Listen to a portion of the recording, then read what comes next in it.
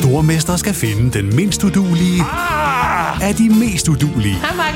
Færdig. Sammen 2 papkasser. Nej, Mark. Må jeg ikke ringe til min mor? Stormester. En chance til. Det er ikke på nogen måde behageligt. Nej. Stream nu på TV2 Play. Hey, it's Danny Pellegrino from Everything Iconic. Ready to upgrade your style game without blowing your budget?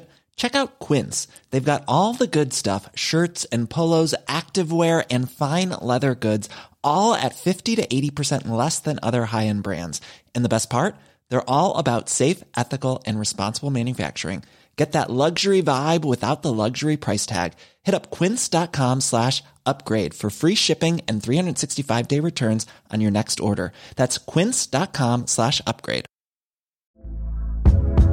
Hey there, it's Michelle Norris. I'm host of a podcast called Your Mama's Kitchen. When I travel, I'm usually looking for a way to find a taste of home when I'm not at home. And one of the things I love to do when I am at home is entertain. And Airbnb allows me to do that. When I was in California recently, I rented a house that had a great kitchen. And when we were sitting around the table, we're all thinking, we're in someone else's house. Someone could be in all of our homes as well.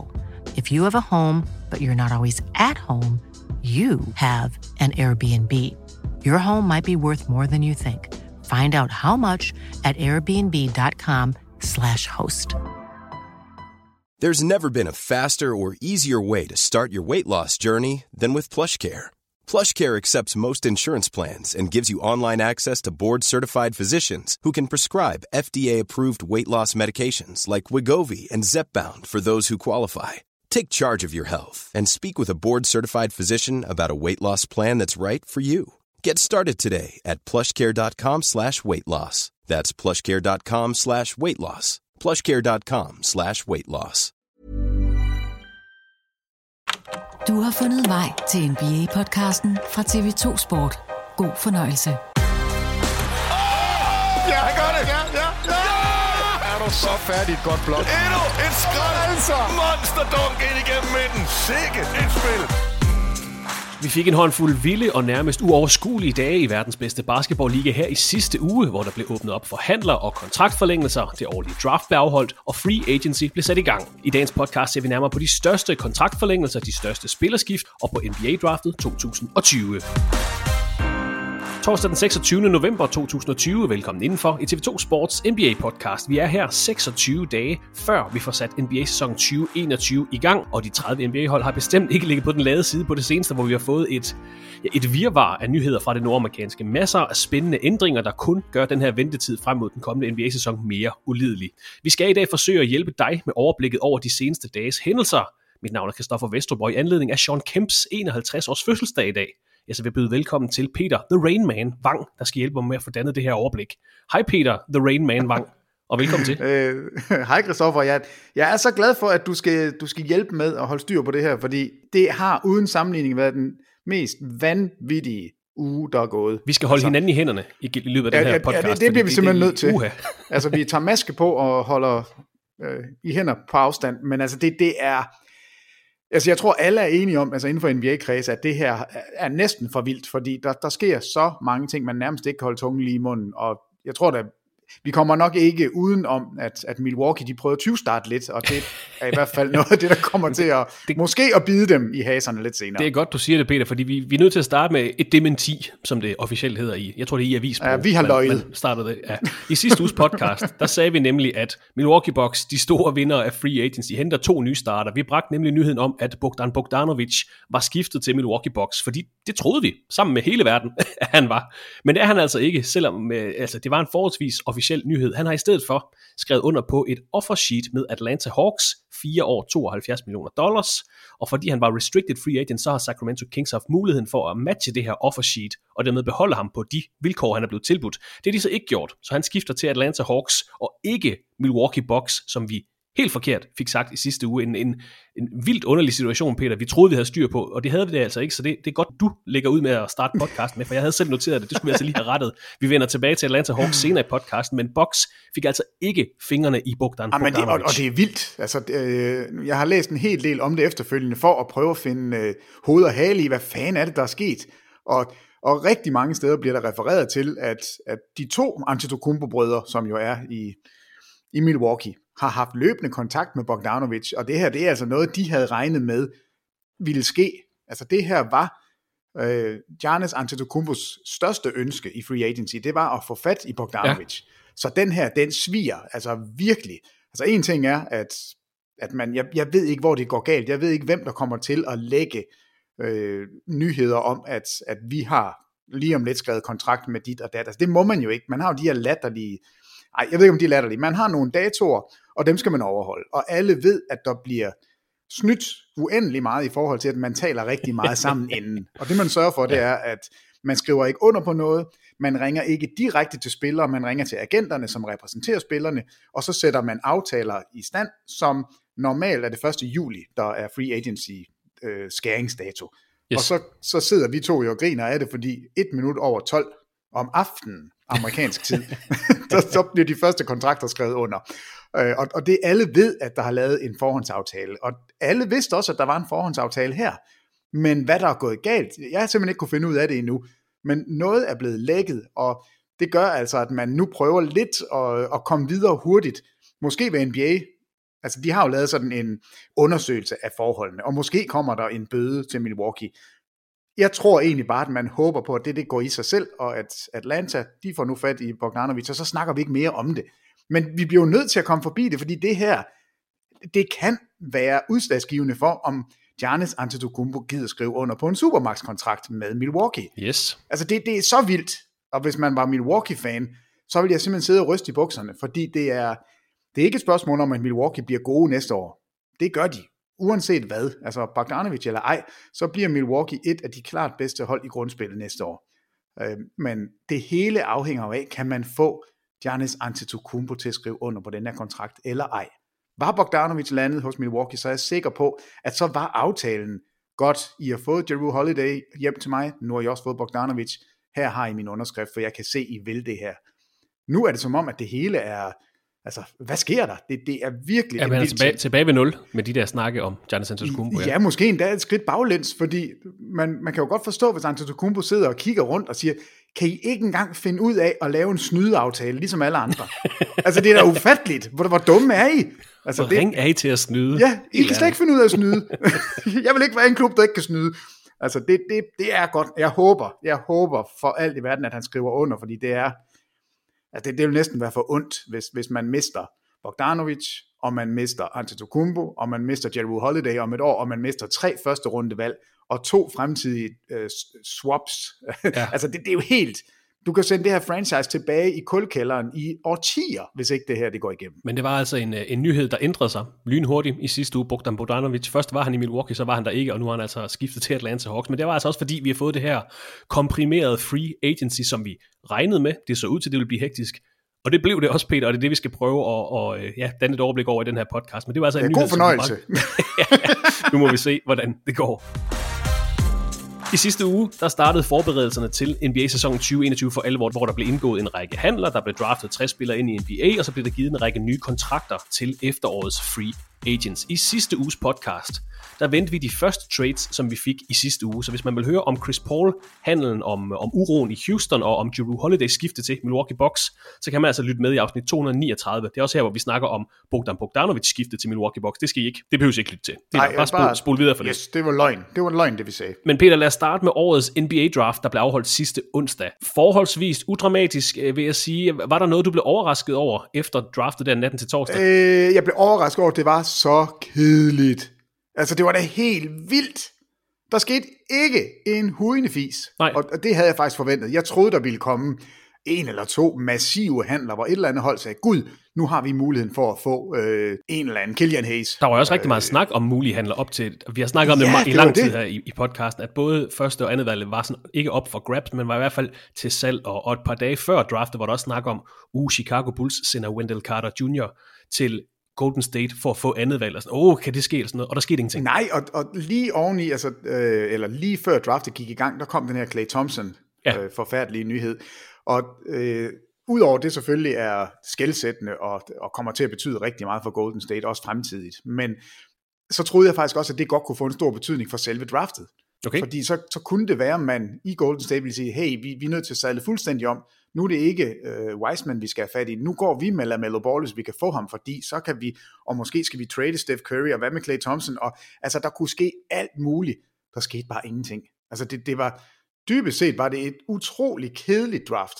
Altså, og så selvfølgelig også på grund af den måde, det blev afviklet på. Der manglede simpelthen noget gnist, fordi man ikke sad i New York, hvor det plejer at være med borgerne og de mange deltagere. Altså det var jo online på grund af coronarestriktioner, så det manglede også sådan lidt gnist. Så en ting er, at der ikke skete noget draft-rækkefølgemæssigt, der sådan var overraskende, men det manglede også bare den normale sådan, sidren i luften. Der var jo ingenting. Det var, altså, det er selvfølgelig hyggeligt at sidde og se de her familier, altså hvor spilleren sidder, så har man familien rundt omkring, og så jubler de, altså ikke alle steder, der var nogen, de så sure ud.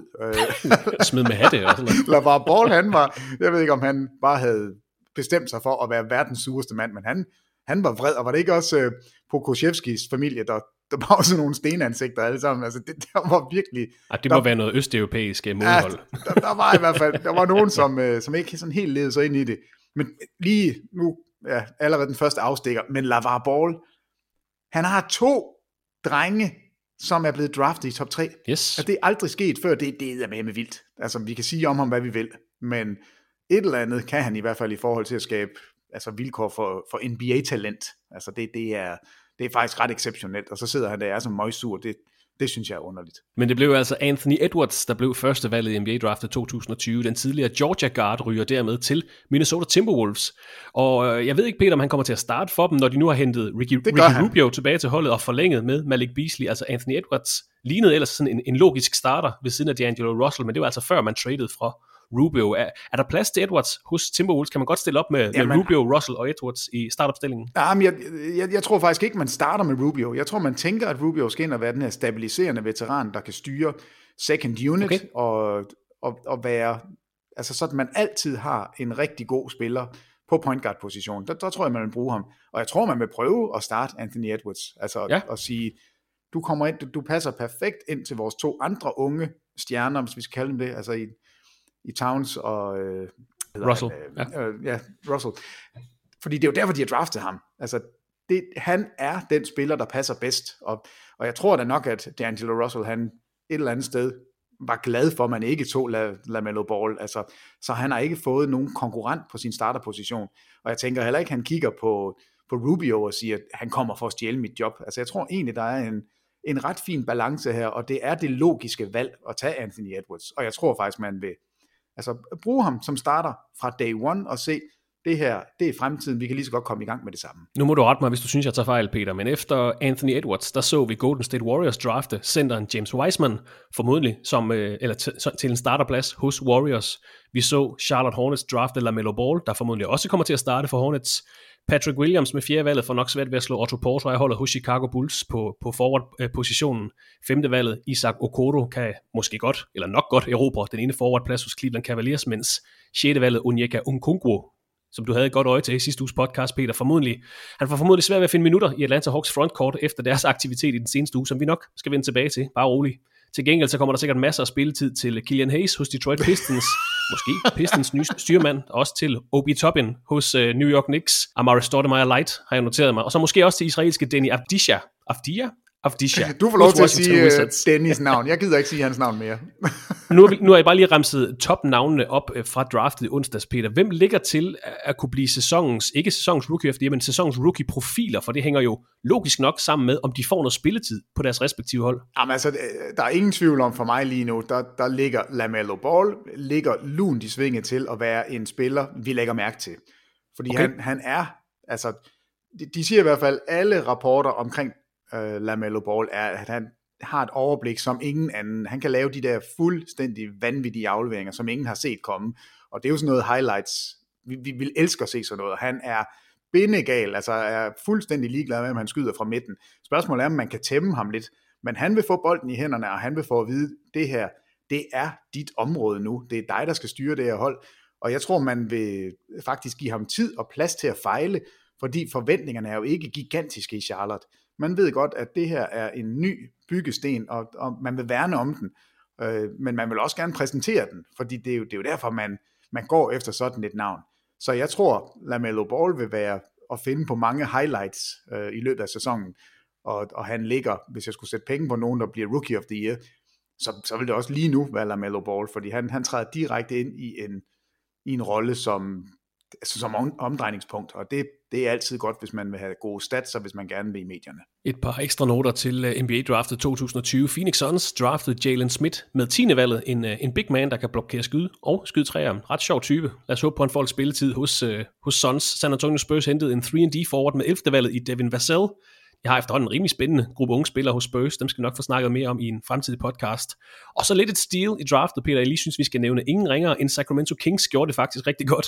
Tyrese Halliburton blev taget som nummer 12. En sådan super klog playmaker-type, har jeg kunnet læse mig til, der altså skal udfylde hullet efter Bogdan Bogdanovic, som vi har nævnt allerede 3-4 gange nu. Og et endnu større steal på alle tænkelige måder, Peter. 27. valget i 2020 draftet Udoka Azubuike til Utah Jazz. 122 kilo nigeriansk ondskab. Han gik simpelthen i første runde, din øjesten. Ja, det var ret vildt. Altså, jeg troede ikke, at man ville se ham i første runde.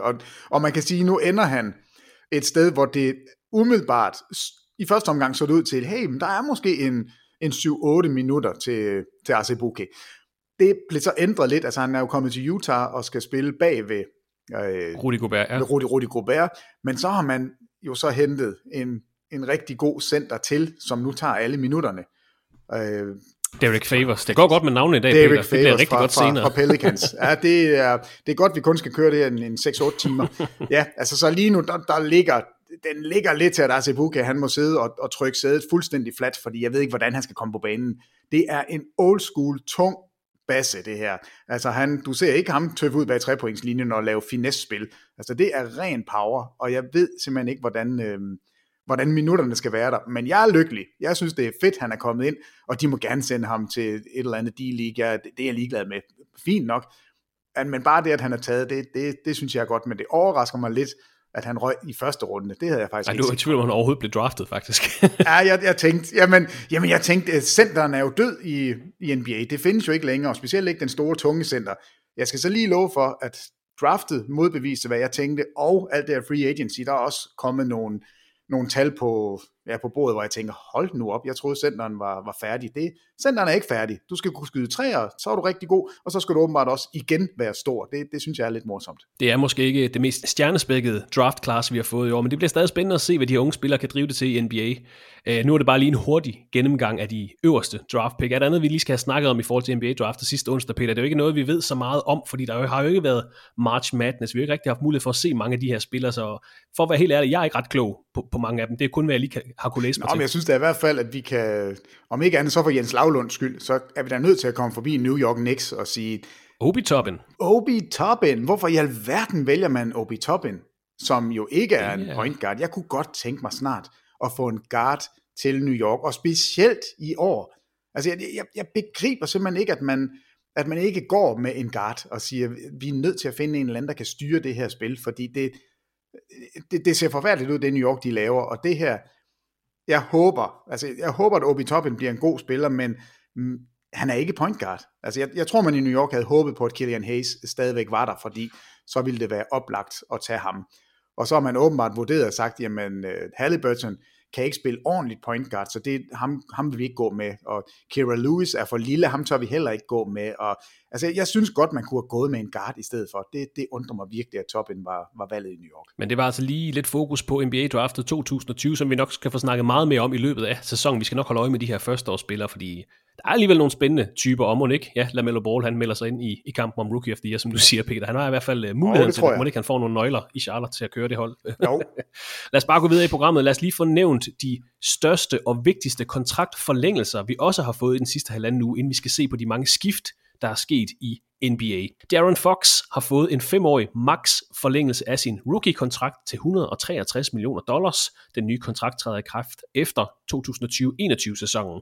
Den samme forlængelse har Donovan Mitchell hos Utah Jazz fået, Jason Tatum hos Boston Celtics og Bam Adebayo hos Miami Heat. Altså 4 spillere fra 2017 draftet, der alle har fået en max kontraktforlængelse. De var ikke free agents, de her 4 spillere, de er simpelthen bare underskrevet forlængelser på deres rookie-kontrakter, Peter. Er der nogle af de her forlængelser, der kommer bag på dig, eller som er mindre fortjent end andre? Nej, altså det var faktisk forventet ved dem alle 4. Det giver mening, alle de 4 her? Ja, det gør det.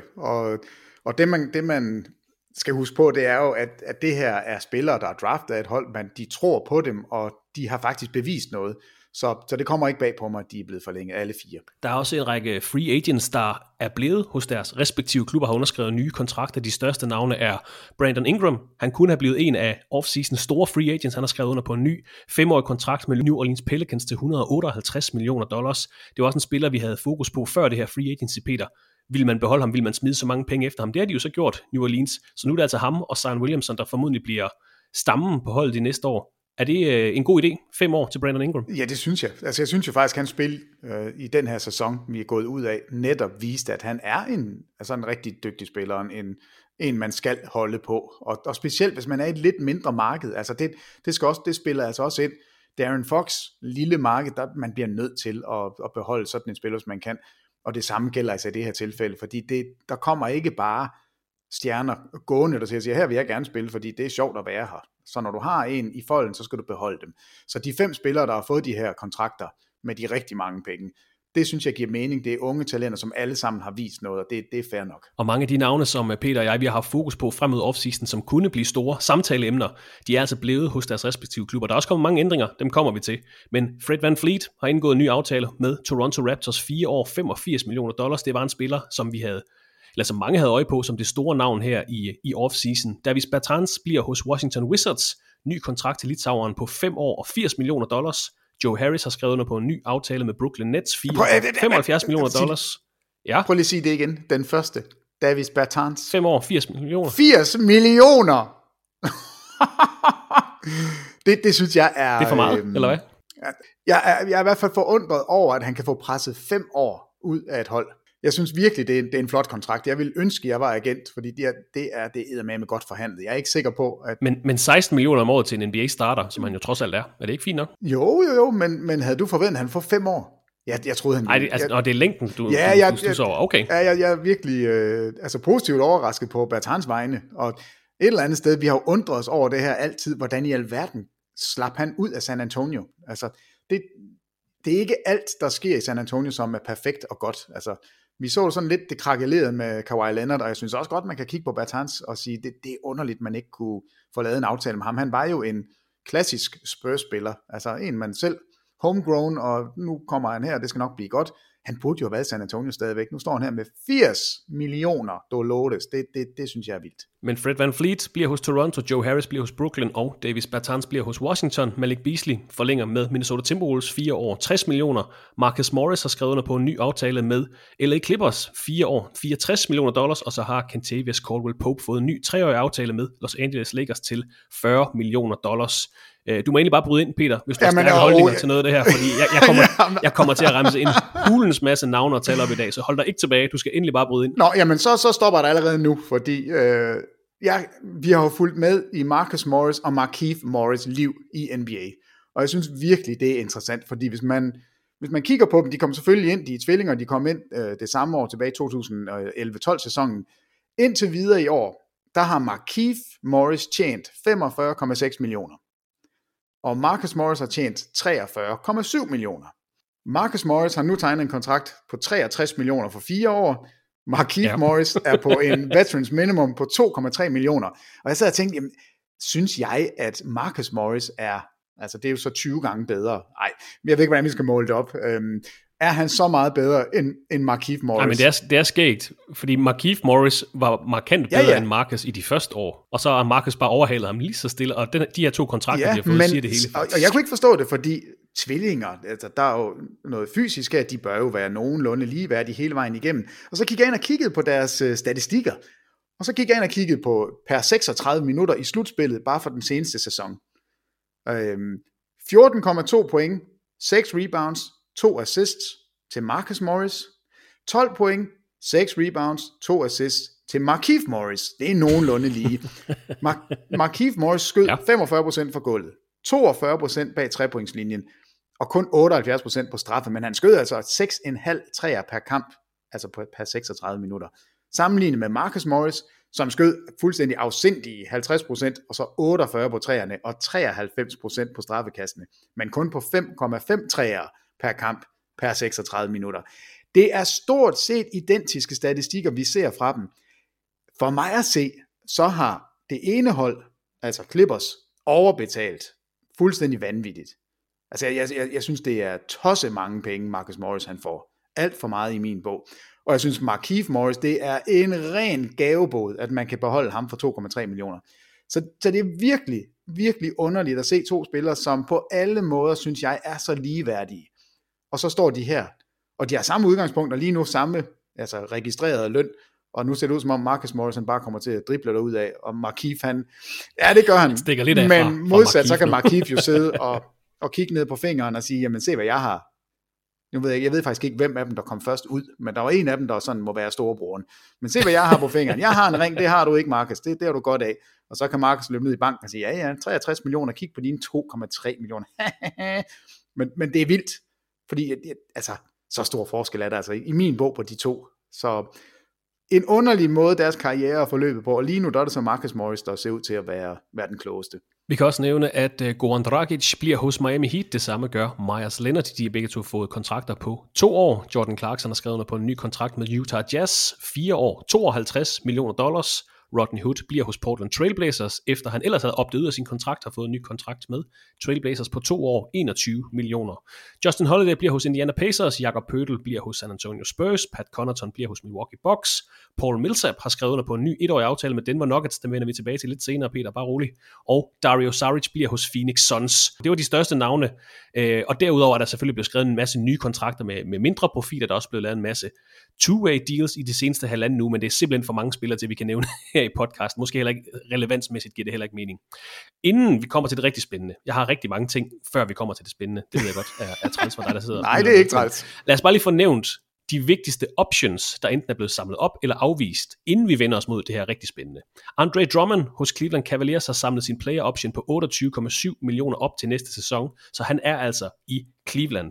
Evan Fournier har gjort det samme hos Orlando Magic, Jabari Parker har gjort det samme hos Sacramento Kings, Kelly Olynyk har gjort det samme hos Miami Heat, og det samme har Tim Hardaway gjort hos Dallas Mavericks. De er altså hos deres respektive klubber i næste sæson. Den største af de her player options, det er Tim Hardaways på $19 millioner. JaVale McGee har også aktiveret sin player option til næste sæson. Han er så blevet traded derefter, men ham skal vi også huske at nævne. Robin Lopez sagde nej til sin player option hos Milwaukee Bucks på $5 millioner. Han har til gengæld skrevet under med Washington Wizards nu. Den skal vi lige snakke lidt om, fordi da det skete, da Robin Lopez sagde nej til 5 millioner, der tog jeg mig til hovedet og sagde, det er simpelthen løgn. Der er ikke et hold ude, altså i NBA, som tegner en Robin Lopez-kontrakt større end 5 millioner. Det var der så. Det var der så, der var jeg dum. Men det er faktisk ikke det, der er det spændende, fordi det jeg så har hørt efterfølgende er, at grunden til Robin Lopez ikke opdagede ind, det er jo fordi, han vil ikke trades. Han vil ikke made en sign and trade med Bogdanovic. Så han gik ud af sin kontrakt, for han ville være nede med ikke til Sacramento. Okay, og det har jeg ikke hørt. Nej, det er også noget nyt for mig. Det synes jeg faktisk er super interessant.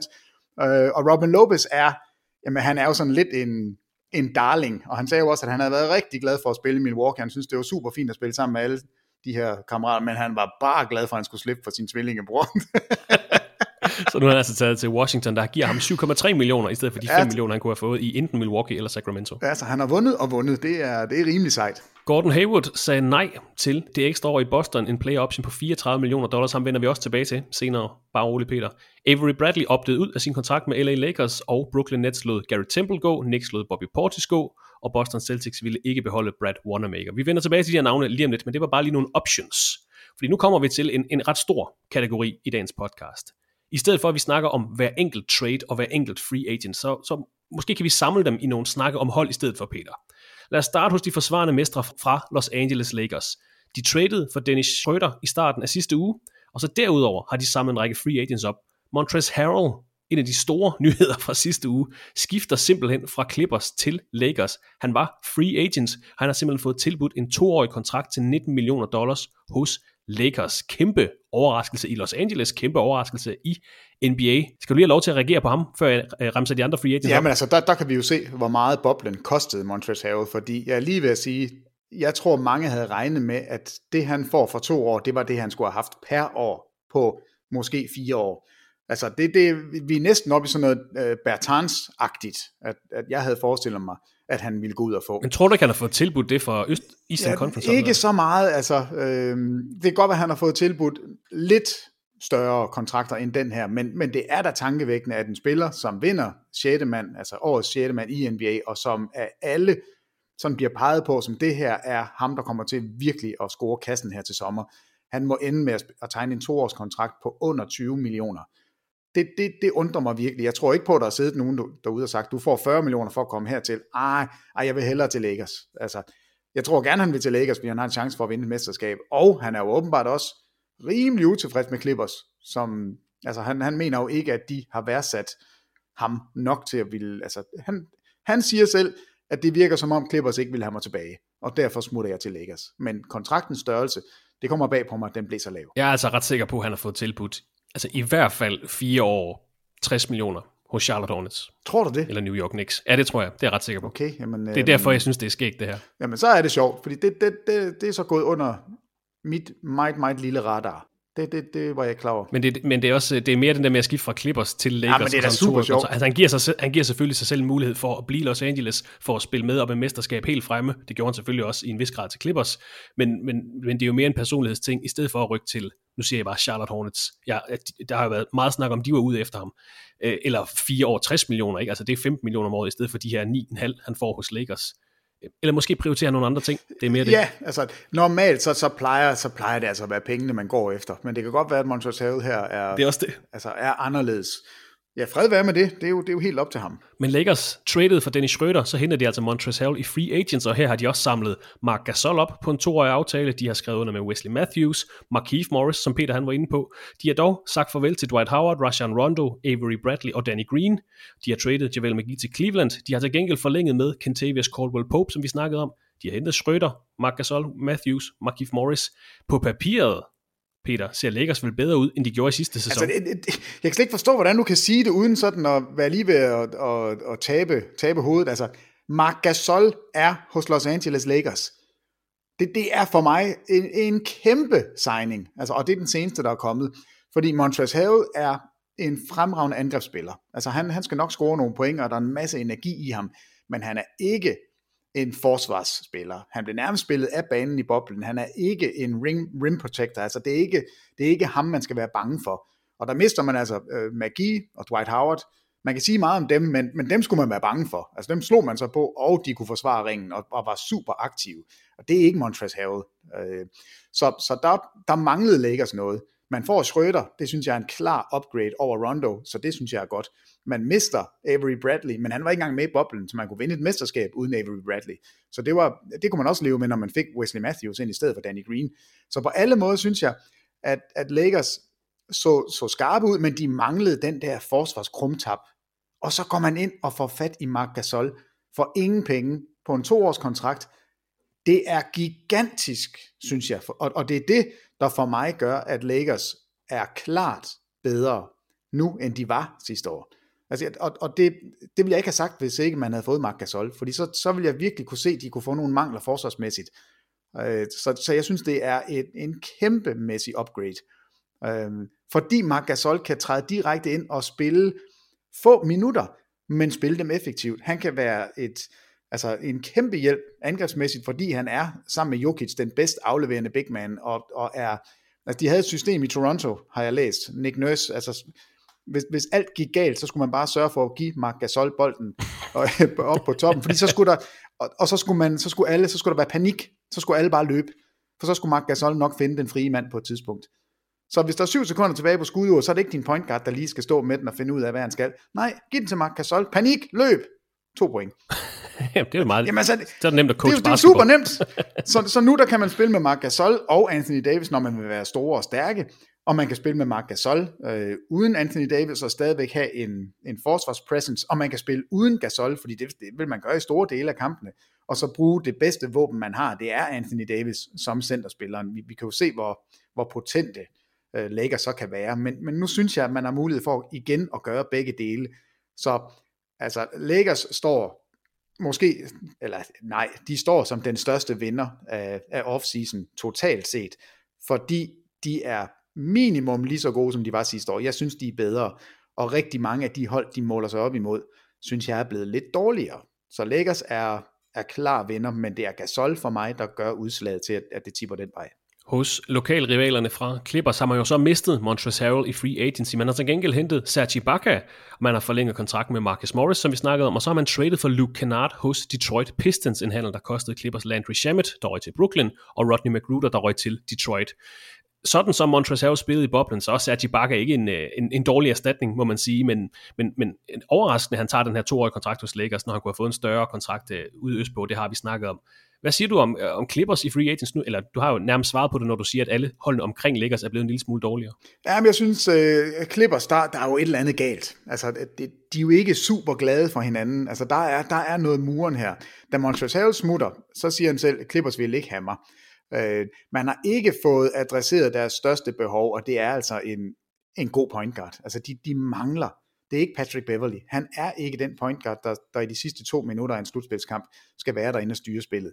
De har ikke den der vokale leder. Altså Kawhi Leonard, han er jo ikke en ledertype. Paul George er det heller ikke. Man mangler den der spiller, de andre kan støtte op omkring. Jeg synes, at Ibaka er et perfekt valg. Altså, jeg vil langt hellere have Serge Ibaka på det her hold, inden jeg ville have haft Montrezl Harrell. Og de har faktisk fået samme kontrakt, 19 millioner begge to, så et eller andet sted, så er det jo fair nok. Men Ibaka passer perfekt ind, fordi han forsvarsmæssigt stadigvæk kan være virkelig være en spiller, man skal være bange for. Og så har han et 3-pointsskud, som Montrezl Harrell slet ikke havde. Men grunden til, at jeg synes, de ser lidt mere tamme ud lige nu, det er fordi, der er noget intern ballade. Altså, der er et eller andet galt. Noget, man ikke rigtig kan få hånd omkring. Og meldingerne er jo, at man har været så utilfreds med Doc Rivers håndtering af netop Kawhi Leonard. Altså, at han bare kunne freelance, som han ville. Han har kunnet møde for sent. Han har kunnet bestemme, hvornår han skulle ud og ind af kampe. Der er rigtig meget, der peger på, at Doc Rivers og Kawhi Leonards forhold til hinanden har været betændt for de andre at se på. Okay. Og det kommer egentlig bag på mig, for det synes jeg ikke, man hørte sidste år. Man hørte ingenting om, at der var ballade. Det kommer så nu. Håbet, det er jo selvfølgelig, at en ny head coach kan være det udslagsgivende. Måske er det Tyronn Lue, der kan være så stærk en personlighed, at det kan smitte af på alle, og at det så bliver det, der fører Clippers hele vejen op og vinde mesterskabet. Fordi talentmæssigt, der er de der stadigvæk. Men den her fornemmelse af, at noget ulmer, den kan jeg ikke helt slippe. Altså, jeg er meget, meget spændt på at se, hvordan de sådan støtter op om hinanden, når vi kommer ind og spille igen. Og så Luke Kennard, rigtig god spiller, når ikke han er skadet. Og der går historien, så han er stadigvæk skadet. Nej, han er super god. Jo, han er skadet. Det er derfor, vi ikke vil have ham i Detroit. Nå, okay. Altså, og Philadelphia var med ind over den handel der også. Men altså, ja. Luke Kennard er en spændende spiller for Clippers, og en spiller, jeg tror, de kan få en masse ud af. Men det er stadigvæk ikke en ledertype. Den mangler de. Jeg ved ikke, om det er Tyronn Lue, der kan være det. Lad os bare lige gøre Western Conference færdig i det her offseason perspektiv. Denver Nuggets, de formåede ikke at beholde Jeremy Grant, der var free agent. Han er i stedet taget til netop Detroit Pistons, som vi lige snakkede om, der har givet ham 3 år og $60 million. Faktisk jeg skal bare lige nævne, det er en sign-and-trade-handel mellem Pistons og Nuggets, men Nuggets får ikke ret meget retur, men en kæmpe overraskelse for Nuggets, Peter. De har til gengæld hentet, lad os bare lige gøre dem færdige. De har hentet Michael Green ind i free agency, og så har de skrevet en 1-årig kontrakt med Paul Millsap, nærmest som en reaktion på, at de mistede Jeremy Grant. Jamen, hvad foregår der, Jeremy Grant? Altså, kontrakten er jo super, super flot kontrakt, og tillykke med den, 60 millioner, 3 år, det er eddermame godt scoret. Ja. Men han fik det samme tilbud i Denver. Vælger at sige, nej, jeg vil ikke være i Denver, fordi jeg vil gerne til Detroit, hvor jeg kan få en større rolle. Hvad snakker du om? En større rolle på et crappy hold? Hvorfor det? Jamen, hvad ved du der? Jeg kan simpelthen ikke forstå det. Altså, han spillede så godt i boblen, og var så positiv en indflydelse på hele det her Denver-mandskab, er han så blevet sur over, at det er Jamal Murray, der løber rundt og får al rosen, og det er Jokic, der alle godt kan lide. Altså, jeg var så overrasket over det her. Havde det nu været, at Detroit sagde, vi vil give dig 60 millioner, og Denver sagde, jamen du får så kun 40 her, så kan jeg forstå det. Så gav det mening. Så, jamen, okay, så tager jeg til Detroit. Det kan jeg nok leve med i 3 år. Jeg får 20 millioner ekstra dollars for det. Men det her med 2 matchende kontrakter og argumentationen, jeg vil gerne have en større rolle. I guder! Jamen det her, du er ikke en franchise-spiller. Du er en perfekt 3. eller 4. banan. Du kan være en lille appelsin. Jeg er ligeglad i Detroit. Det er fuldstændig ligegyldigt. Det hold er så latterligt konstrueret lige nu. Jeg vil holde mig langt væk. Og altså, jeg er bare rystet. Jeg er fuldstændig rystet over det, og det er synd for Denver. Ja, men jeg skulle til at sige, jeg tror også, Denver er rystet over det. Jeg tror virkelig bare, det lå til, at han jeg mener, han var restricted free agent, jeg kan faktisk ikke huske det, men der lå til, at nu bliver han free agent, men vi finder ud af en aftale. Der var ikke så meget palaver omkring det. Det lå i korten, han skulle få det hos Denver, og så lige pludselig skiftet til Detroit. Ja, jamen altså, tallet er stort. Det er mange penge, 60 millioner, og jeg kan godt forstå, hvis Denver sagde, at vi synes, det er for stor en kontrakt, det vil vi ikke give, men det var ikke det, der var tilfældet. Det er simpelthen et aktivt valg fra Jeremy Grants side. Jeg tager til Detroit i stedet for at blive ved en contender hos Denver. Og det fatter jeg bare ikke noget af. Og som nævnt, de har altså hentet Jermichael Green ind i free agency og skrevet en ny 1-årig kontrakt med Paul Millsap for at dække hullet efter Jeremy Grant. Nu må vi se, om den var nok et skør mere for at blive klar til næste sæson, altså finalisterne fra Western Conference Finals sidste år. Golden State Warriors, nu nævnte Peter den tragiske nyhed med Klay Thompson, der ser ud til at misse den anden sæson i træk, da den her alvorlige akillesskade, han er lige blevet opereret, og det er gået godt, og han ser ud til at make a full recovery, men sådan en akillesskade, det er altså en tricky business, og nu må vi se, vi krydser naturligvis fingre for Klay Thompson, men Golden State Warriors har hentet Kelly Oubre hos Oklahoma City Thunder. Han var jo lige kommet til holdet som brik i Chris Paul-handlen. Warriors har sendt et første runde og et andet runde draft pick til Thunder for Oubre, og kan bruge den her trade exception til at sluge Kelly Oubres kontrakt. Warriors har jo også hentet Brad Wanamaker og Ken Bazemore i free agency. Peter, er Warriors stadig en trussel, når de må undvære Klay Thompson? De kan jo trods alt stille op til næste sæson med Steph Curry, Andrew Wiggins, Kelly Oubre, Draymond Green og så andet valg i draftet, James Wiseman. Altså trussel, det kommer an på, hvad du mener med trussel, fordi de er ikke for mig et hold, der kan vinde mesterskabet, og det var de inden Klay Thompson. Okay. Altså, de mister simpelthen for meget, og nu jeg lige hørte i går aftes en podcast, hvor det for første gang blev nævnt, og jeg har ikke tænkt på det, før jeg hørte det der. Det er jo nu, man skal ind og kigge på Klay Thompsons kontrakt og trade ham. Man skal ringe til Washington og sige, nu har vi en økonomi, der matcher. I kan få Klay Thompson, I kan få Wiseman, I kan få Minnesota. Vi har første runde for valget næste år for Minnesota. Det kan I få. Giv os Bradley Beal. Det blev nævnt, og der sad jeg lige og tænkte, gud, det er jo en fuldstændig vanvittig tanke at trade Klay Thompson, men fra et forretningsmæssigt synspunkt, så gav det faktisk mening. Og så blev det sagt bagefter, og måske er det også nu, man skal begynde at kigge på, hvad med Steph Curry? Der er 2 år tilbage på hans kontrakt. Hvornår er det, vi taler om, at man skulle trade Steph Curry, hvis man skulle starte forfra? Og det var som om verden den bare ramlede ned af mørene på mig. Altså, The Splash Brothers, som var urørlige i Golden State, og som havde det her run med 5 år i finalerne, hvor de var så latterligt gode. Og, altså, de kommer ikke til at trade Steph Curry. Jeg tror ikke, de trader hverken Klay Thompson eller Steph Curry, men for et forretningsmæssigt synspunkt, så var det jo, altså selvfølgelig skal man tale om det. Hvis ikke de havde vundet de mesterskaber, så ville vi sidde, Peter, og kigge på dem, som om de var Washington Wizards, og sige, ej, I er nødt til at springe i luften, spring det nu i luften, send nu Portland Trailblazers, send nu CJ McCollum væk, I er nødt til at gøre noget ved det. Men fordi de har vundet de her mesterskaber, de har haft deres succes, så sidder de, det kan slet ikke, det skal slet ikke ske. Man kunne ikke forestille sig, at det kom til at ske, men altså, det er bare, jeg har simpelthen ikke tænkt tanken, og jeg vågnede i morges klokken 5, og det første, jeg tænkte på, det var Klay Thompson og Steph Curry, at gud, jamen for fanden, altså det giver jo faktisk en mening, og alligevel så er det så syg en tanke, at jeg slet ikke rigtig kan, jeg kan simpelthen ikke sådan få sat den på plads. Ikke din kone, ikke dine børn, ikke din store vennekreds. Da du vågnede i morges, det første du tænkte på, var Klay Thompson og Steph Curry. Okay. Ja, men når det så er sagt, Klay Thompson er ude. Ja. Det her hold, altså jo, de er farlige. Altså hvis de kan de komme i Western Conference Finals? Altså jeg er svært. Ja, det kan de godt, men jeg har dem ikke som favorit. Det vil være en overraskelse for mig, fordi Steph Curry kommer efter en forholdsvis alvorlig skade. Draymond Green, må ikke han have fået en lille delle på maven, det kunne man godt håbe på. Klay Thompson er ude for andet år i træk. Kan man mønstre den der kraft, sådan indre kraft, man skal have for at gå igennem sådan en sæson? Jeg tvivler lidt, altså det må jeg sige, jeg er faktisk en lille smule, jeg frygter lidt for Warriors sæson, jeg er ikke sikker på, at det bliver det her, nu kommer vi tilbage i den nye arena, og vores luxury boxes, og jeg skal komme efter dig. Jeg tror faktisk ikke, det bliver så fedt igen. Et andet sted, hvor det måske heller ikke bliver så fedt igen, det er hos Houston Rockets. I sidste uge, der sendte de først Robert Covington til Portland, man fik Trevor Ariza retur, som man efterfølgende har sendt videre til Detroit. Og jeg mener faktisk, Trevor Ariza nu er i Oklahoma, så han har været rundt omkring. Han var på 4 forskellige mandskaber i løbet af en uge. Her har du sådan en Interrail-billet, så tager du bare frem og tilbage. Jamen, jeg så faktisk en, der tweetede, ligegyldigt hvad, så skal Ariza, han skal bare blive, hvor han er. Lad være med at sælge noget hus, lad med at købe noget nyt, bare blive i det hus, du bor i, fordi lad lige og det her. når første kamp så skal spilles, så ringer du lige og hører, hvor skal jeg, hvad for en uniform skal jeg på? Men han kommer altså fra Portland til Houston, til Detroit, til Oklahoma. Meget interessant situation i Houston Rockets. 2 utilfredse superstjerner, Russell Westbrook og James Harden. Men de er altså stadig Rockets-spillere, som vi sidder her og optager den her podcast. Ja. Til gengæld, Peter, så har de sikret sig... Ja, godt, okay. De har sikret sig Christian Wood, der har skrevet under på en 3 år lang kontrakt med Houston Rockets til en værdi af $41 million. Wood, der jo spillede for Detroit Pistons i sidste sæson. Og Rockets har også hentet DeMarcus Cousins i free agency. 1 år i aftale.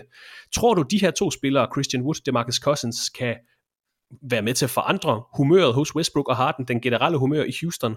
Og hvad siger du til Christian Wood, til Houston Rockets? Jamen, det er jo simpelthen, det er jo det glade vanvid, vi taler om her, fordi Christian Wood er, synes jeg, altså jeg har lavet sådan en lille liste her med, hvad jeg synes har været de bedste signings og de dårligste. Og jeg har nummer 1 på listen, der synes jeg, det er Christian Wood. 41 millioner. Jeg synes, det er en fantastisk pris, man har fået ham til, og jeg er så glad på Rockets vegne, fordi han passer fuldstændig perfekt ind i det, Rockets bliver nødt til at gøre nu. Og det er, vi bliver nødt til at beholde Westbrook. Der er ikke nogen, der gider trade for ham. Vi bliver nødt til at beholde Harden, fordi han er en top 3-spiller i NBA, og hvis ikke vi får både laden og hesten og det hele, så trader vi ham ikke. Vi har fuld kontrol over de her spillere lige nu.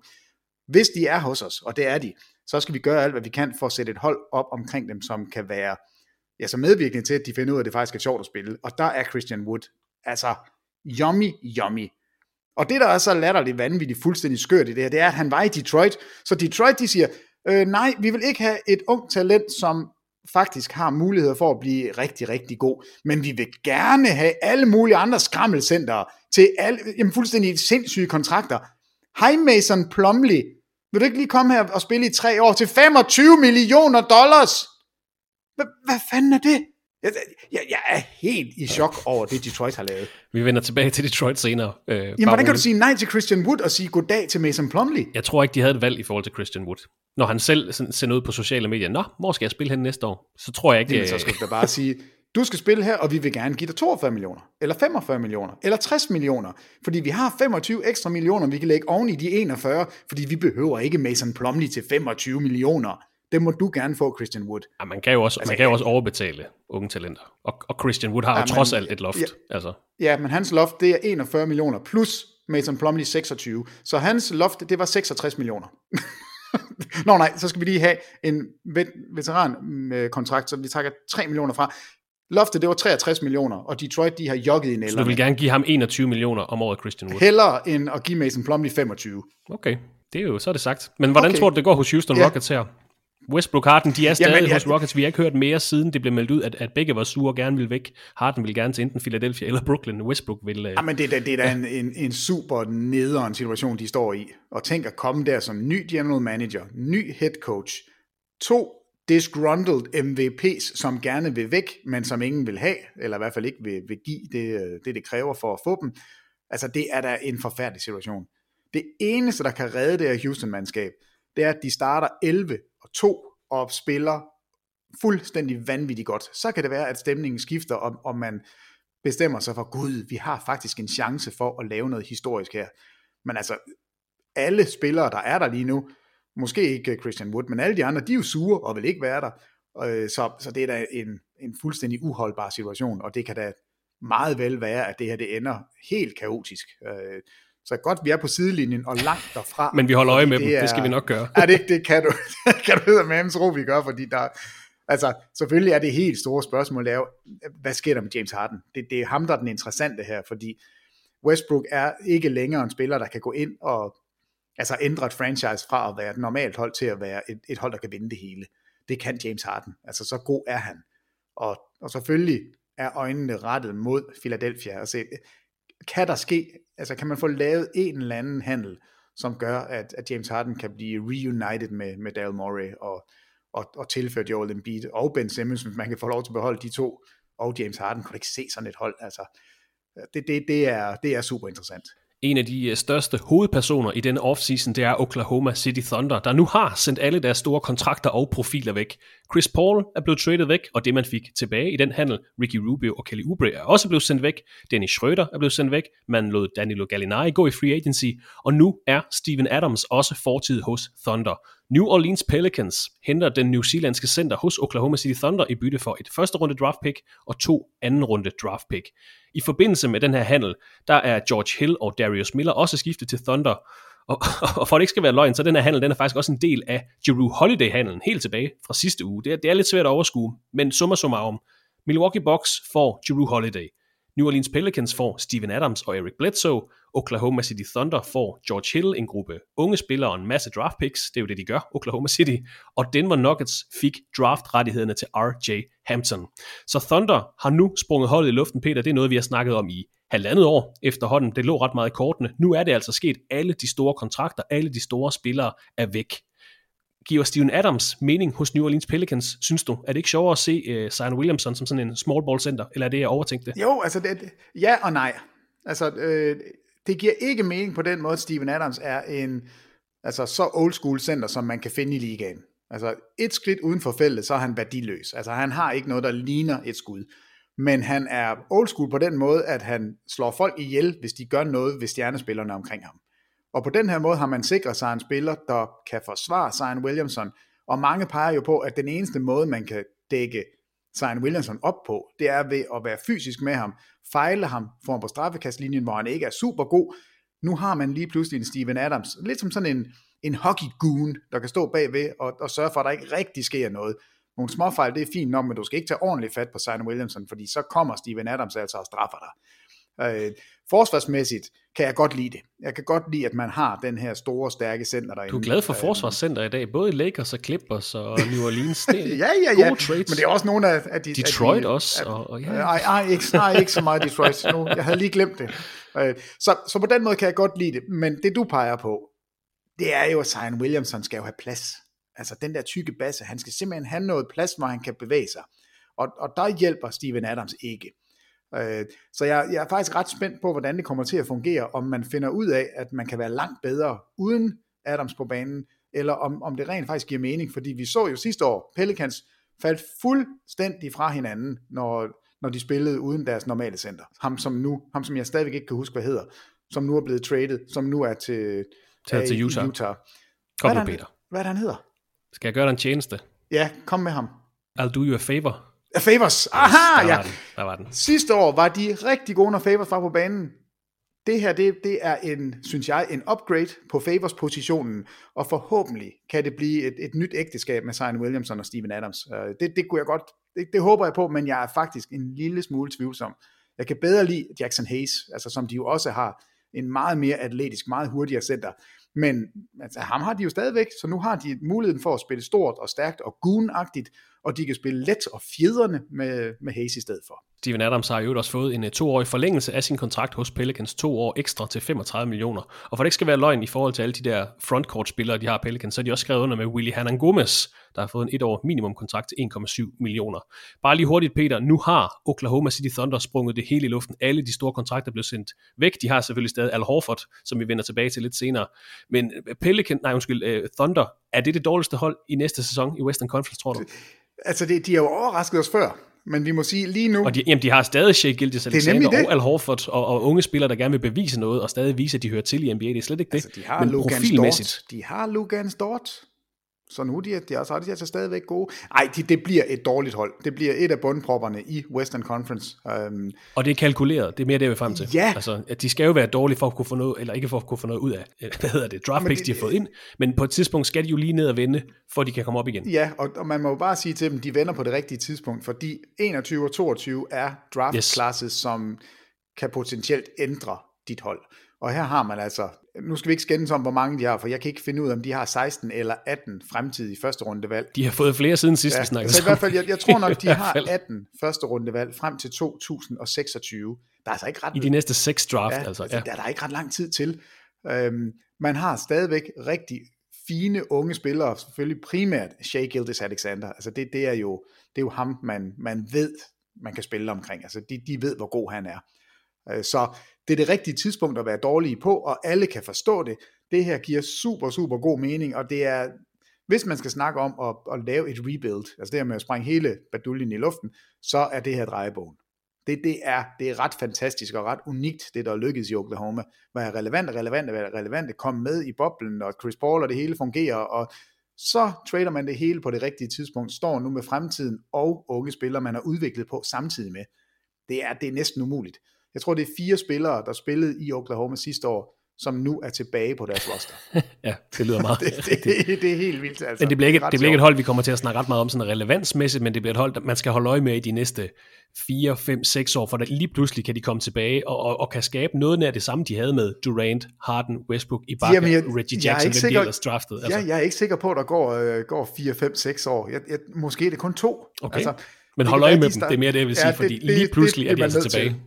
Ja, og det man skal huske, det er jo ikke, altså bare fordi du har en masse draft picks, det får du jo ikke nødvendigvis gode spillere af. Altså det er svært at drafte rigtigt. Det har vi jo set igen og igen. Men mindre der står en Anthony Davis, så ved du, det skal være ham eller en LeBron James, og dem er der ikke ret mange af. Men det de jo kan gøre nu, det er også, at de kan jo være med i alle mulige handler. Yes. Altså de kan jo hele tiden komme, jamen så får du bare lige 8 første rundevalg.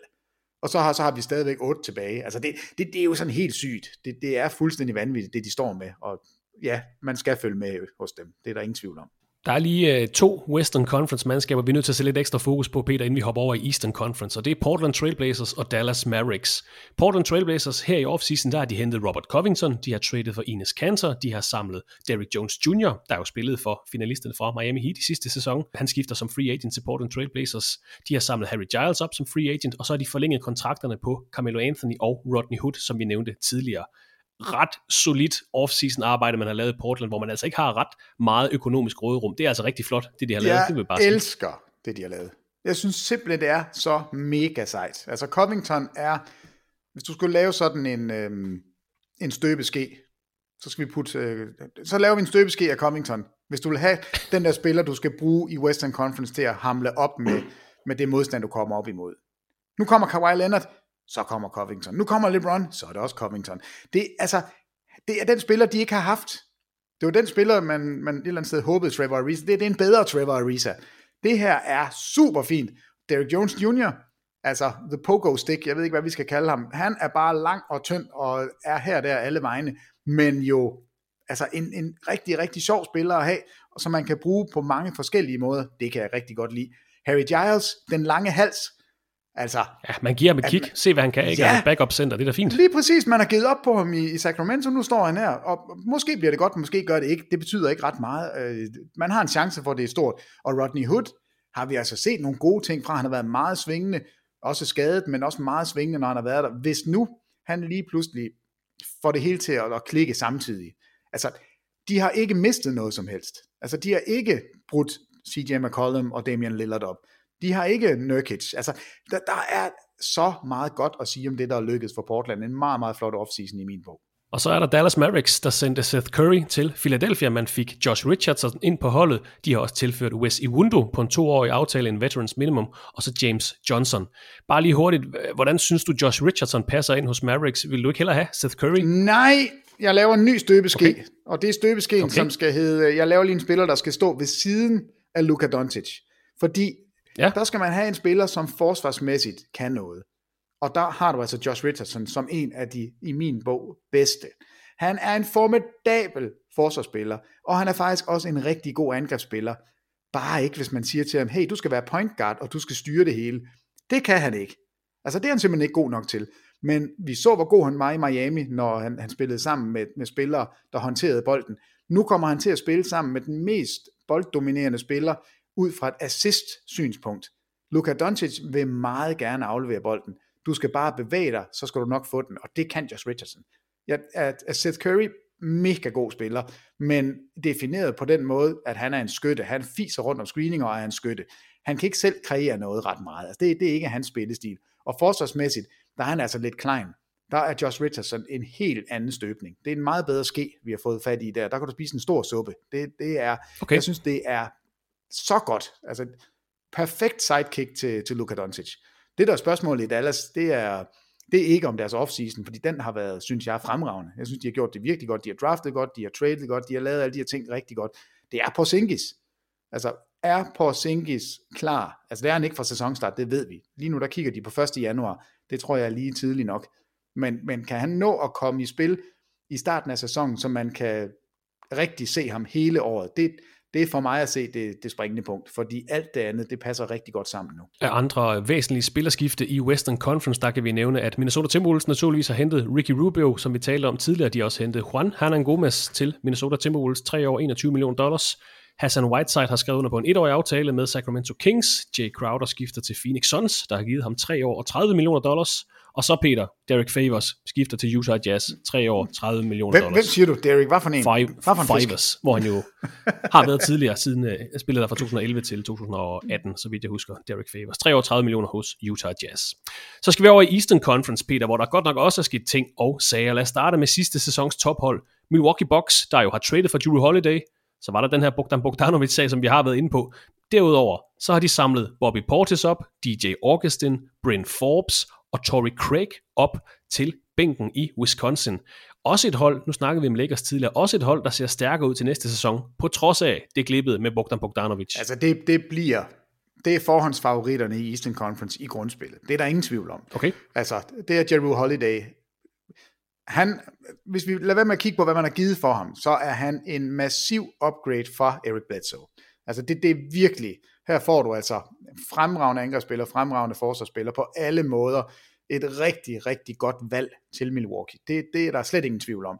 Så har man suppleret med Torrey Craig, en god forsvarsspiller, der giver noget energi også. DJ Augustin, altså en fin backup point guard. Han skal ikke i min bog være en starter nogen steder, men fin backup point guard. Det er et rigtig godt hold. De kommer til at blæse igennem grundspillet. Der er 72 kampe at tage, at de skal nok, altså de går efter at vinde 60 af dem. Altså de er, så gode er de. Der, hvor det hele bliver afgjort, det er i slutspillet. Og det var der, de skulle bruge Bogdanovic. Og det er derfor, det her er så mega ærgerligt for dem. Og det er også derfor, at vi nu ser, at Antetokounmpo, han tvivler. Fordi han kan jo ikke forudse, hvordan spiller vi i slutspillet. Han ved godt, at det her hold, det bliver godt. Altså, vi kommer til at vinde kampe. Virkelig, altså vi kommer til at trykke folk forsvarsmæssigt. Der er ikke nogen, der kan følge med mig i angrebet i grundspillet. Det er den hurtigste i verden. Det hele bliver afgjort i slutspillet, og det, altså, jeg kan godt forstå, at Antetokounmpo, han lige træder tilbage og kigger på det her og siger, tror jeg nu på det? For jeg ved ikke, om jeg tror på det. Jeg ved ikke, om jeg synes, de er blevet bedre, når vi kommer ned til slutspillet. Og det er jo det hele drejer sig om. Det er finale eller bust for Milwaukee i år. Det var det også sidste år, og det er det bestemt i den her sæson på alle måder. Rigtig godt, men det havde været bedre med Bogdanovic. Masser af aktivitet hos Milwaukee Bucks, og der har været mindst lige så meget hos Atlanta Hawks, der ligner et hold, der rigtig gerne vil tilbage til slutspillet efter 3 sæsoner udenfor. Den helt store historie i den her offseason.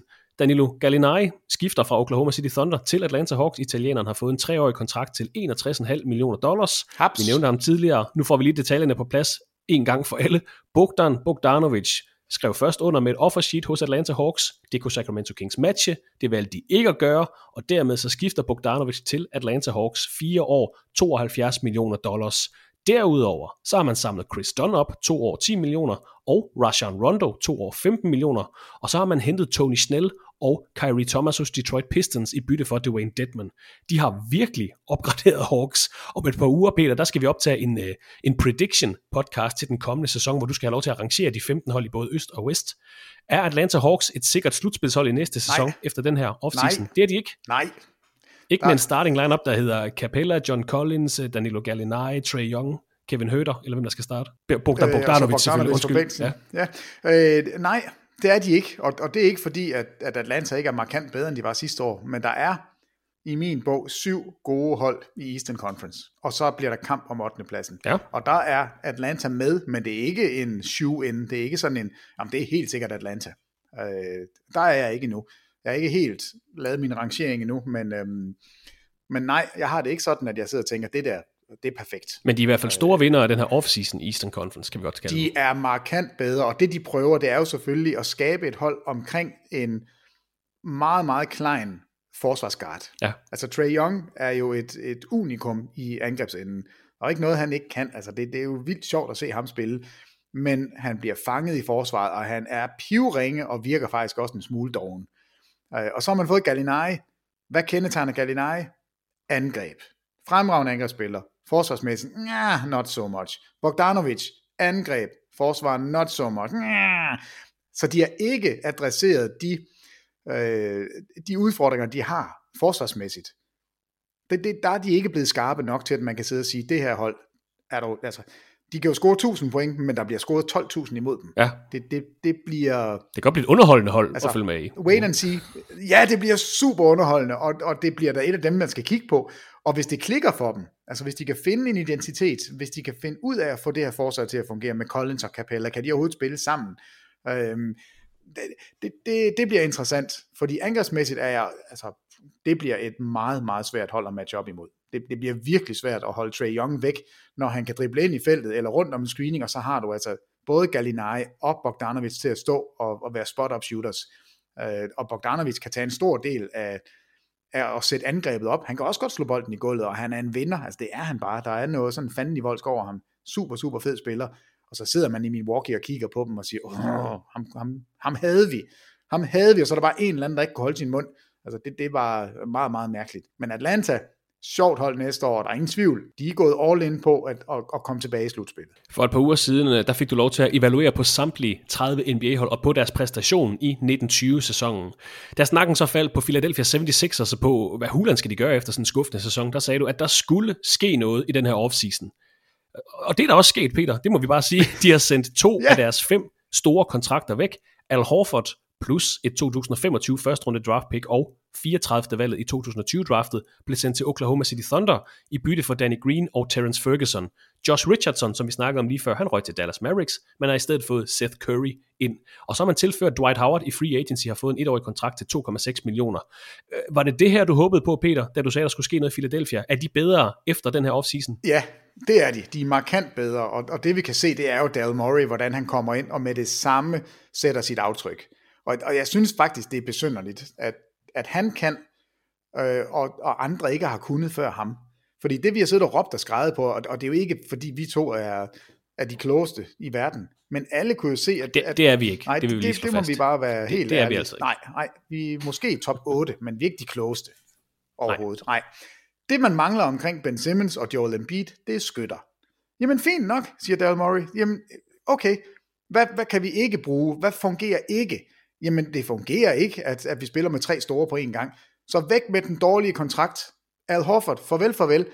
Hvad skal jeg så have? Godt, jeg skal have skytter. Seth Curry, jamen fint. En af de bedste skytter overhovedet. Ham hapser vi. Danny Green, proven winner, har vundet 2 mesterskaber i streg, fordi han er en god forsvarsspiller, og han kan skyde træer. Haps, der vil vi gerne have. Når vi har et andet rundevalg, hvem tager vi der? Jamen vi tager da Isaiah Joe, som alle kender. Hej Isaiah Joe, jeg var inde og kigge lidt på ham. Hvad er han for en? 9,3 træer skyder han per kamp i college. Så det er jo tydeligt, at der er også en støbeske her, en Daryl Morey støbeske, som er lavet af 3-pointsskytter. Fordi det er det, der mangler. Det er den eneste måde, man kan redde relationen mellem Ben Simmons og Joel Embiid, det er ved at få skytter. De var rigtig gode, da de havde J.J. Redick og Dario Saric. Vi skal tilbage til det her. Vi skal tilbage til et hold, som har skytter omkring deres 2 stjerner. Og der har man bevæget sig man har taget et kvantespring med meget, meget få handler. Og Elton Brand, han må sidde som general manager og kigge lidt og sige, okay, var det bare det, jeg skulle have gjort? Jamen er det ikke mærkeligt? Daryl Morey er ikke så bange for at sige, jamen Al Horford, stort navn, stor kontrakt, det koster noget at komme af med ham. Josh Richardson, fremragende i Miami, det dur bare ikke her. Jeg tror ikke, at Daryl Morey, han vil sidde og sige, Josh Richardson er en dårlig spiller, derfor trader jeg ham. Der er ingen tvivl om, at Dallas har fået den bedre spiller. I min bog er han klart bedre end Seth Curry. Klart. Hvis de spiller 1 mod hinanden, så vil Curry vil tabe 1000 ud af 1000 gange. Men han passer bare bedre. Så på den her måde bygger man et hold omkring det, der er det vigtige, og det er stjernerne. Det er byggestenen omkring de 2, der er det vigtige. Og jeg synes, det er lykkedes her. Der er i hvert fald sket noget siden sidste. Jamen, der er virkelig sket noget, sæson, og det skulle der. Vi sad og kiggede på de der 5 store kontrakter, sådan, hvad hulen gør. Skal man sende enten Embiid eller Simmons væk? Kan man sende Tobias Harris væk til nogen som helst? Kan man komme af med Al Horford? I løbet af en uge på kontoret, det passer ikke helt, men på meget kort tid har Daryl Morey gjort sit indtryk. Prøv lige at høre her. Nu får du lige en starting lineup. Ben Simmons, All-NBA-talent, var All-NBA-spiller sidste år, kan alt i forsvarsenden, kan bytte på alle screeninger, fremragende, er super, super elegant og dygtig i angrebet, hvis der er plads, og hvis der er skytter omkring ham. Han er den ene startende guard. Så har du Seth Curry, måske den bedste trepointsskytte. Altså han, procentuelt, der ligger han og battler sin storebror og Steve Kerr om at være den bedste trepointsskytte i NBA's historie. Vi taler ikke bare sådan om en tilfældig sæson, men NBA's historie. Det er det en af de bedste skytter overhovedet. Så har du Danny Green. Man ved ikke helt, om han har mere i sig, men jeg tror godt, han kan komme ud med en rigtig, rigtig god sæson. I hvert fald, så det han er kendt for, det er at kunne dække op og ramme træer. Så har du Tobias Harris, som man helt glemmer, som jo faktisk er en super, super god spiller. Han bliver bare drillet, fordi han får rigtig mange penge, og han er ikke en spiller, der skaber ret meget selv, men som en spot-up shooter, fantastisk. Og så Joel Embiid. Altså den starting lineup tør jeg godt gå i krig med. Peter. Jamen kan du ikke se det? Du lyder fuldstændig som dig selv før sidste sæson.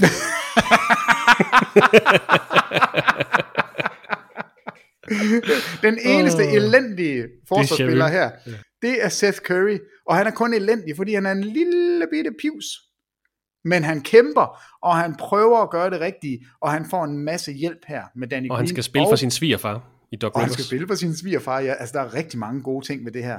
Jeg er lidt ked af Dwight Howard, fordi at han har det altså med at lave mærkeligt. Okay, man må give ham. Han leverede både hos Lakers, NBA champion, Dwight Howard. NBA champion og NBA Twitter champion. Fordi han nåede jo lige at sige, jeg bliver hos Lakers, det er super fedt. Så slettede han sit tweet. Så blev der lige banket på døren. Og så røg han til Philadelphia. Altså, han har ikke sat ret mange PR-fødder rigtigt. Det har han virkelig ikke.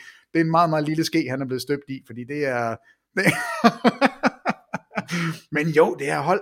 Og så har du ham der, Isaiah Joe, kommende på bænken. Det er sgu da sjovt. Altså. Peter.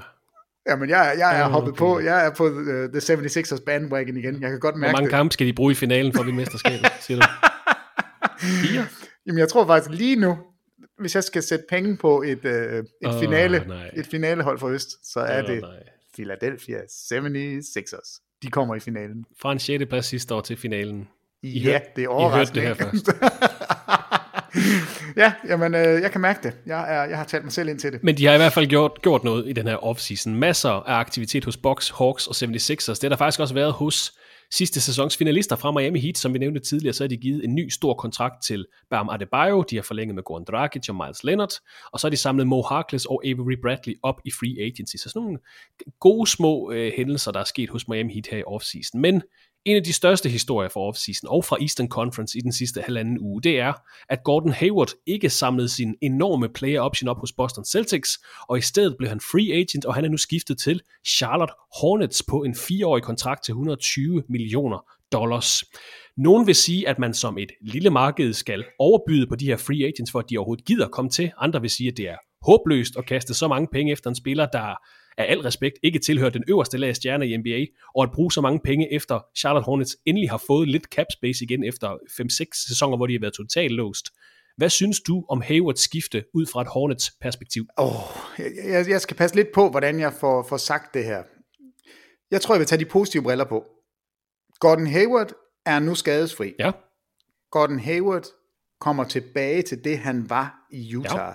Ja. En angrebsforward, som har guard skills. Altså han kan sætte folk på driblingen. Han kan aflevere de afleveringer, som guards normalt kan, og andre forwards ikke kan.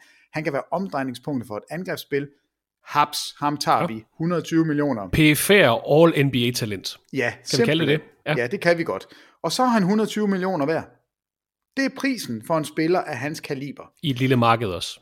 I et lille marked også. Check. Men kigger man på hans historie i Boston, så må vi bare sige, at han har jo ikke på noget tidspunkt over længere tid end 3 uger ad gangen leveret på det her niveau. Og skader på skader har gjort, at han aldrig blev den spiller, som Boston troede, de ville få.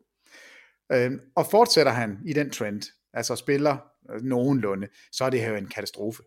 altså så er det en af de værste kontrakter, du kan have. Men lad os forblive i det positive, Peter. For en gang skyld i den her podcast. Ved du hvad, så er det simpelthen det rigtige, fordi du har fået... Hvordan passer LaMelo Ball og Gordon Hayward ind på det her Charlotte Hornets-hold, hvor du også har en Devontae Graham og en Terry Rozier, som med al respekt skal have bolden i hænderne for at være effektiv? Altså, der er nok ikke plads til dem alle fire på banen hele tiden, men så må man sige til Terry Rozier, som han også på et tidspunkt var i Boston, du skal komme fra bænken, og så skal du bare spille en vis lamestille ud af bukserne. Det tror jeg også bliver løsningen. Han ryger ud på bænken. Men altså Gordon Hayward, LaMelo Ball, Devontae Graham, de skal vel have bolden i hænderne. LaMelo Ball er måske bedre til at sætte de andre op, men kan de godt fungere? Det tror jeg faktisk, de kan, fordi Devontae Graham, han vil gerne bombe nogle træer.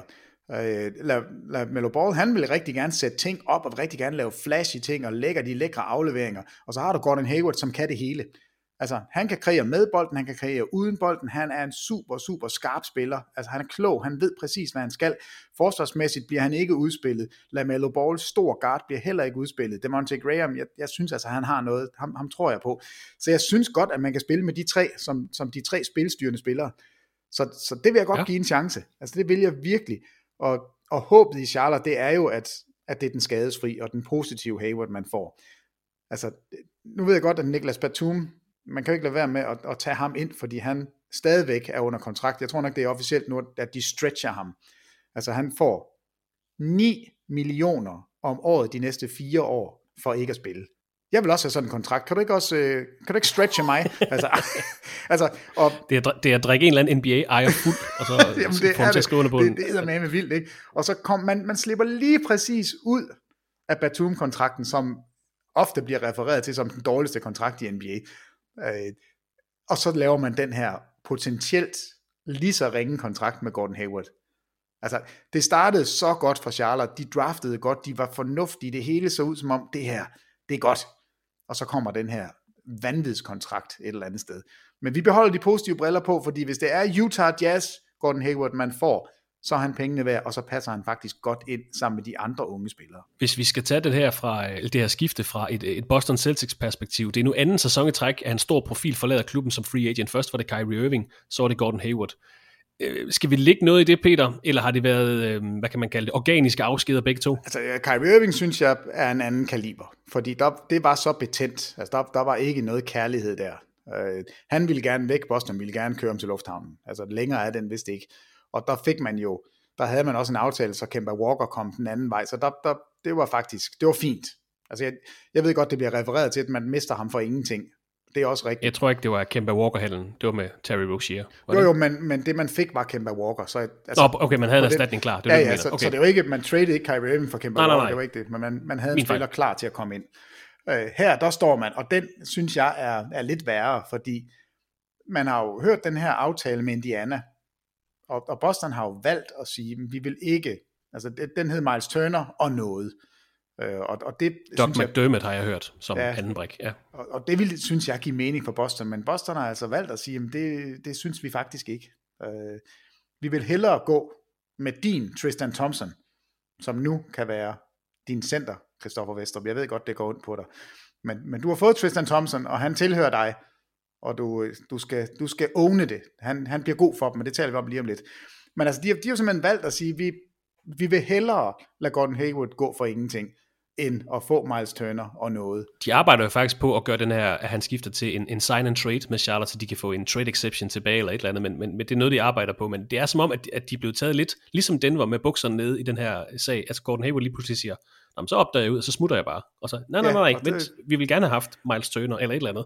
Og nu får de ingenting for det. Altså. Ja. Nej, og vi troede jo faktisk, at Gordon Hayward, han altså gerne ville blive i Boston. Brad Stevens, hans tidligere college coach, altså alt tyder jo på, at det her ville være et rigtig godt ægteskab. Det tog lige en lille nedtur på grund af skader, men altså det er uforudsigeligt, det kan man ikke gøre noget ved. Klay Thompson er også skadet, det er jo ikke Steph Currys skyld, eller Steve Kerrs skyld, eller, altså det er sådan noget, der sker, og det skete også i Boston med Gordon Hayward. Men vi troede bare, at man ville give det en chance mere. Nu må vi så se, hvordan han, altså det bliver også gøre super meget mere ondt på Boston, hvis han lige pludselig spiller op til sin kontrakt i Charlotte. Ja.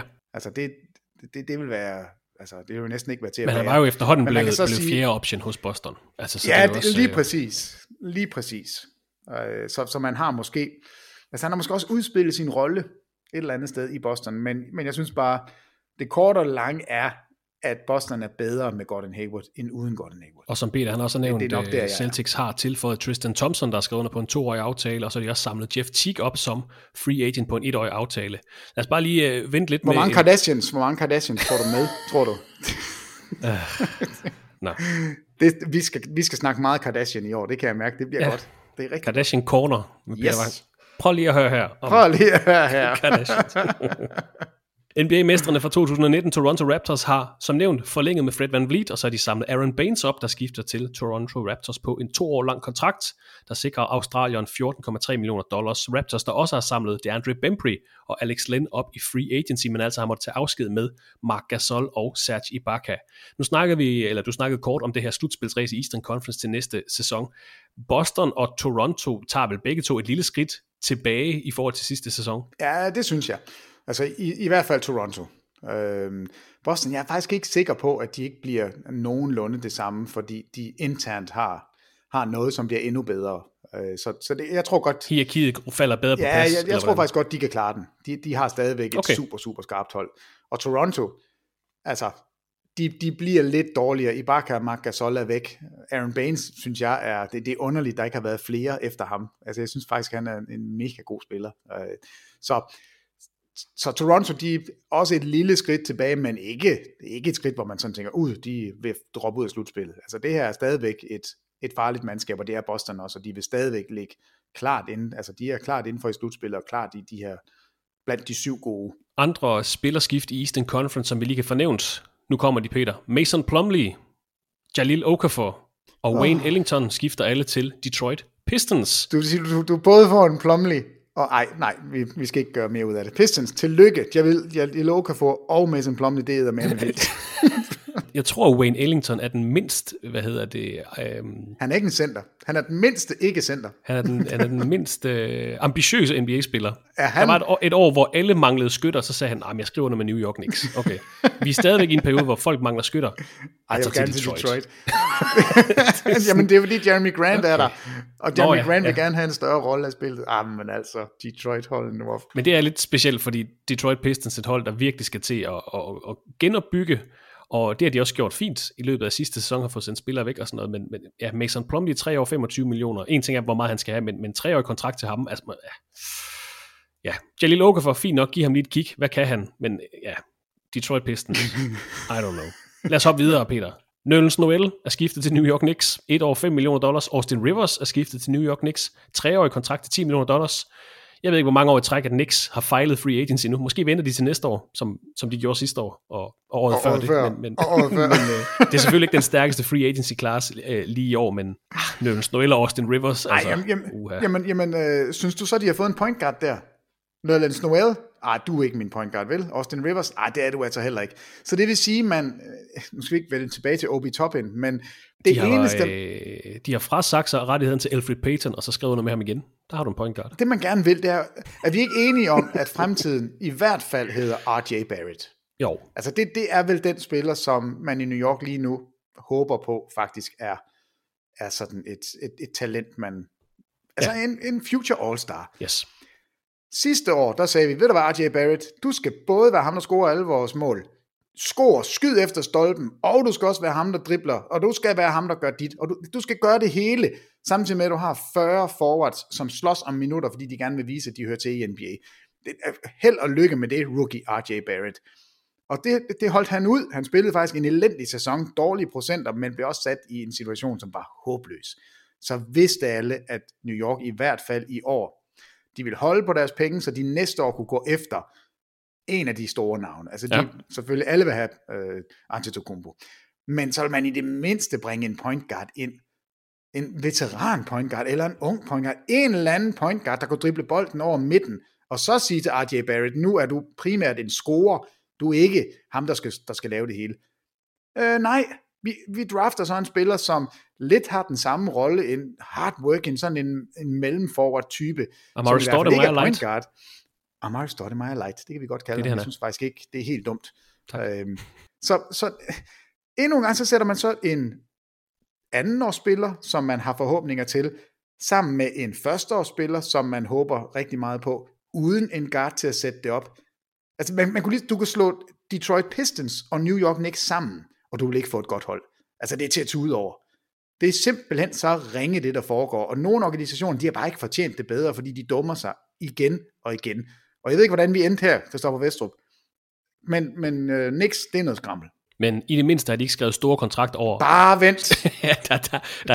Det kan de nå. Ian Mahinmi. Du kan godt se Westbrook og John Wall. Der har du dine 2 guards. Lad os bare lige få gjort Eastern Conference færdig. Robin Lopez og Raul Neto skifter til Washington Wizards. Garrett Temple skifter til Chicago Bulls. Og så har Free Agency Hall of Fameren Jeff Green skrevet under med Brooklyn Nets. Jeg tror, det var det, Peter. Er der et trade eller et stort free agent-navn, jeg har glemt?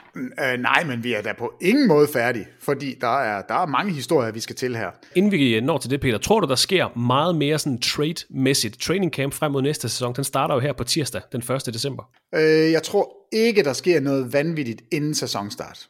Men heller ikke Westbrook, Harden, altså store trades? Nej, jeg tror, man venter med dem. Altså jeg tror simpelthen, at James Harden, hvis han ryger i den her sæson, så bliver det op til trading deadline, når vi når på den anden side af nytår. Okay. Jeg tror, man giver det en chance nu og siger, okay, vi kunne ikke få det, vi gerne ville. Og altså det samme i Washington, der vil man gerne lige se John Wall og Bradley Beal kan spille sammen. Altså, der er mange steder, hvor man gerne vil prøve noget af. Og det tror jeg også, man vil i Houston. Jeg tror bare lige, man trækker vejret og siger, okay, det var ikke, vi er ikke lykkelige lige nu, men lad os lige prøve at se, om ikke godt vi kan finde en måde at få det til at fungere. Lidt ligesom Donovan Mitchell og Rudy Gobert. Ventilere lidt, vær lidt sure, men kom så videre og prøv det igen. Der er jo stadigvæk nogle store navne på free agent-markedet. Der er stadigvæk en situation i Detroit, for eksempel Blake Griffin, en situation i Cleveland, Kevin Love, men der er altså ikke noget... Man hører ikke så meget fra de der små lejre, men der kan jo hurtigt ske noget. Vi skal naturligvis nok opdatere med det her i podcasten, men... Ikke det store frem mod på tirsdag, siger du? Nej, altså med fare for at være fuldstændig, altså se helt dum ud, så tror jeg ikke. Jeg tror altså ikke, der sker ret meget inden tirsdag. Og så det spørgsmål, jeg altid frygter lidt. Er der andet, vi skal have snakket om i dagens podcast, Peter? Du skal frygte det, fordi... har du det mindste skrevet navn ned? Har du det mindste skrevet de der navne ned, vi skal snakke om nu? Nu giver jeg dig et navn, og så kan du så sidde og tænke over, hvordan i alverden skal vi nå til ham. Men det er fordi, jeg har stødt på et navn, der er mega fedt. Prøv at høre her. Prøv at høre her. Jeg hedder nu Goodluck Okonobo. Ja. Er det ikke et fedt navn? Jo. Goodluck. Altså, må man gerne kalde sit barn det? Det ved jeg ikke. Goodluck Okonobo. Ham kommer vi til. Men det starter med Fred VanVleet. Fred VanVleet har skrevet en kontrakt på $85 millioner for 4 år. Yes. Det gør, at han er den højst betalte undraftede spiller nogensinde. Altså det er den største kontrakt, der er signet med en undrafted spiller. Okay. Det synes jeg var lidt sjovt. I ligaen lige nu, der har man, jeg har bare lige taget de første her, VanVleet 85 millioner på 4 år. Joe Ingles 52 millioner, han er også undrafted på 4 år. Covington 47 millioner på 4 år. Christian Wood 41 millioner 3 år. Og Seth Curry 32 millioner på 4 år. Alle 5 spillere er undraftede spillere. Så man kan altså sagtens finde noget værdi ud over draftet. Og Fred VanVleet er en af dem. Og så sad jeg og kiggede på Fred VanVleet, fordi du får mig til at lave det her. Altså jeg dummer mig jo. Så jeg nogle videoer med ham, og det er Bet on Yourself, og han har fået lavet sine egne t-shirts, og jeg skal komme efter dig. Og de her, jeg ved ikke om du har set hans tale fra draftet tilbage, hvor han ikke blev draftet, altså i 2016. Nej, men han har jo ligesom alle andre håbefulde unge spillere, der er en samlet familie og venner, og de sidder i et telt, og hans navn kommer bare ikke op. Han bliver jo ikke taget i hverken første eller anden runde, så går han på talerstolen og siger, det her, det skal vi nok komme igennem, og jeg tror stadigvæk på det, og tak fordi I kom, og det vil kun gøre mig stærkere, og så videre. Og vi kender jo så historien, hvordan han nu står og har fået den her kæmpe kontrakt. I sæsonen 16-17, altså hans første år i NBA, hvor han som en undrafted spiller kommer til Toronto, der snitter han 2,9 point på 8 minutter per kamp. Han tjener $500,000. Det er jo ikke ret meget, når vi ser på, hvad han får i dag. Og han går frem og tilbage mellem G-League og Toronto Raptors. Og vi ved, at han vandt mesterskabet i 2017 i G-League sammen med Pascal Siakam. Og Siakam er jo også nu en kæmpe kontrakt hos Toronto. Ja. Og så gik jeg ind og kiggede på sådan hans tidligere karriere. Han spillede for Wichita State, og faktisk i sit sophomore-år, der går de 31-0 og kommer altså ind i NCAA-turneringen og kommer til Final Four. Han spillede sammen med Ron Baker, for det ikke skal være løgn. Børnebogsforfatteren. Og var også på hold med Clay Anthony Early. Og det synes jeg bare var morsomt. Men så gik vi til finalen i 2017 i G-League. Og så er det bliver fedt. fordi kamp 1, jeg kiggede på en statistik, og så jeg, han har kun spillet 2 kampe i slutspillet i G-League, og så bliver han jo udnævnt som champion, og det måtte jeg jo grave lidt i. Kamp nummer 1 spiller de, og taber, og det er bedst af 3 kampe i G-League-finalen. Kamp nummer 2 kommer Van Fleet ind på banen, og afløser hvem? Afløser Good Luck Okonobo. Okonobo kommer på bænken, det er mega synd for Okonobo. Og i kamp 3, den afgørende kamp, der har han 28 point, 14 assist. Bum! Okonobo ud på bænken med dig. Van Fleet, G-League-mester. Nu står han som NBA-mester, og står altså også med den største kontrakt for en undrafted spiller i NBA's historie. Ja. Bada bing! Den historie skulle du bare lige have med her på falderæbet. Jeg tror der var noget godt om Goodwin Okonobo. Nej, ikke andet. Det er et fedt navn. Good Luck Okonobo. Det synes jeg, der er et fedt navn. Han skal da nævnes her. Han kommer aldrig i NBA, så jeg tror ikke, vi kommer til at snakke om ham nogensinde igen, men du skal bare vide, at Fred Van Fleet kommer ind og tager Okonobos starterplads i kamp 2 og kamp 3 af G-League-finalen 2017, og vinder der sit første mesterskab. Ødelægger måske Okononguns karriere med at gå ind og tage hans plads. Ja, jamen, det har du ikke tænkt over? Nej, ret skal være ret. Han spillede kun 7 minutter i kamp 1, men han startede altså. Fair nok. Er der andet, Peter? Obskur og ja, der er meget. Kaninhuller? Der er masser, men jeg tænkte, nej, det her, det tog lidt tid at grave den her frem, fordi det er... Jeg sætter pris på indsatsen, det skal du vide. Jamen, det er godt, det er jeg glad for. Måske skal vi nævne, at dig, der lytter med, skal holde øje med vores podcast feed i de næste 4 weekender. Vi har simpelthen lavet en lille advents podcast kalender, hvor vi sender et lille ekstra afsnit ud de næste 4 søndage, så hold øje med vores feed her i de næste uger, hvor der naturligvis kommer flere podcast ud, når vi skal have varmet godt og grundigt op til NBA-sæsonen 2021, der skydes i gang den 22. december. Der bliver nok at snakke om i de næste par uger, tror jeg også, Peter. Ja, men det gør der helt sikkert, og nu har jeg jo sagt, at der ikke sker noget som helst indtil på tirsdag, så lur mig, når vi lægger mikrofonerne her, så bliver James Harden traded, og Ben Simmons kommer til Portland, og CJ McCollum er afsted, og John Wall og Westbrook bytter plads, og det skal nok blive rigtig fint. Og vi skal nok få opdateret med det hele her i podcast, men lad os hvile stemmebåndene for nu, Peter. Tak for din tid i dag, og vi snakkes ved i næste uge. Jamen, selv tak, Okonobo. Vi ses. Og tak til dig, der lytter med her i TV2 Sports NBA podcast. Vi håber, at det var værd at lytte til, og at du finder vores podcast igen i fremtiden.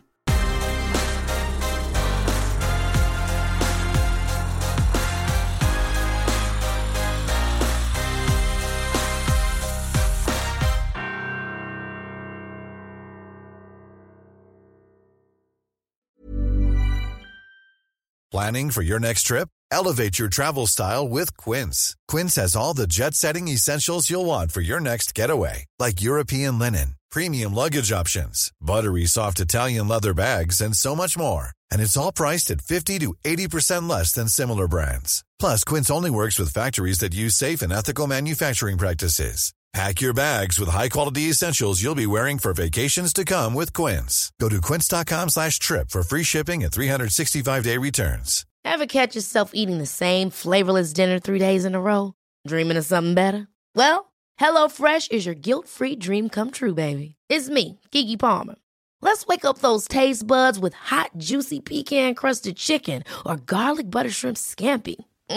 Hello Fresh. Stop dreaming of all the delicious possibilities and dig in at HelloFresh.com. Let's get this dinner party started. When it comes to your finances, you think you've done it all. You've saved, you've researched, and you've invested all that you can. Now it's time to take those investments to the next level by using the brand behind every great investor, Yahoo Finance. As America's #1 finance destination, Yahoo Finance has everything you need, whether you're a seasoned trader or just dipping your toes into the market. Join the millions of investors who trust Yahoo Finance to guide them on their financial journey. For comprehensive financial news and analysis, visit yahoofinance.com, the #1 financial destination, yahoofinance.com.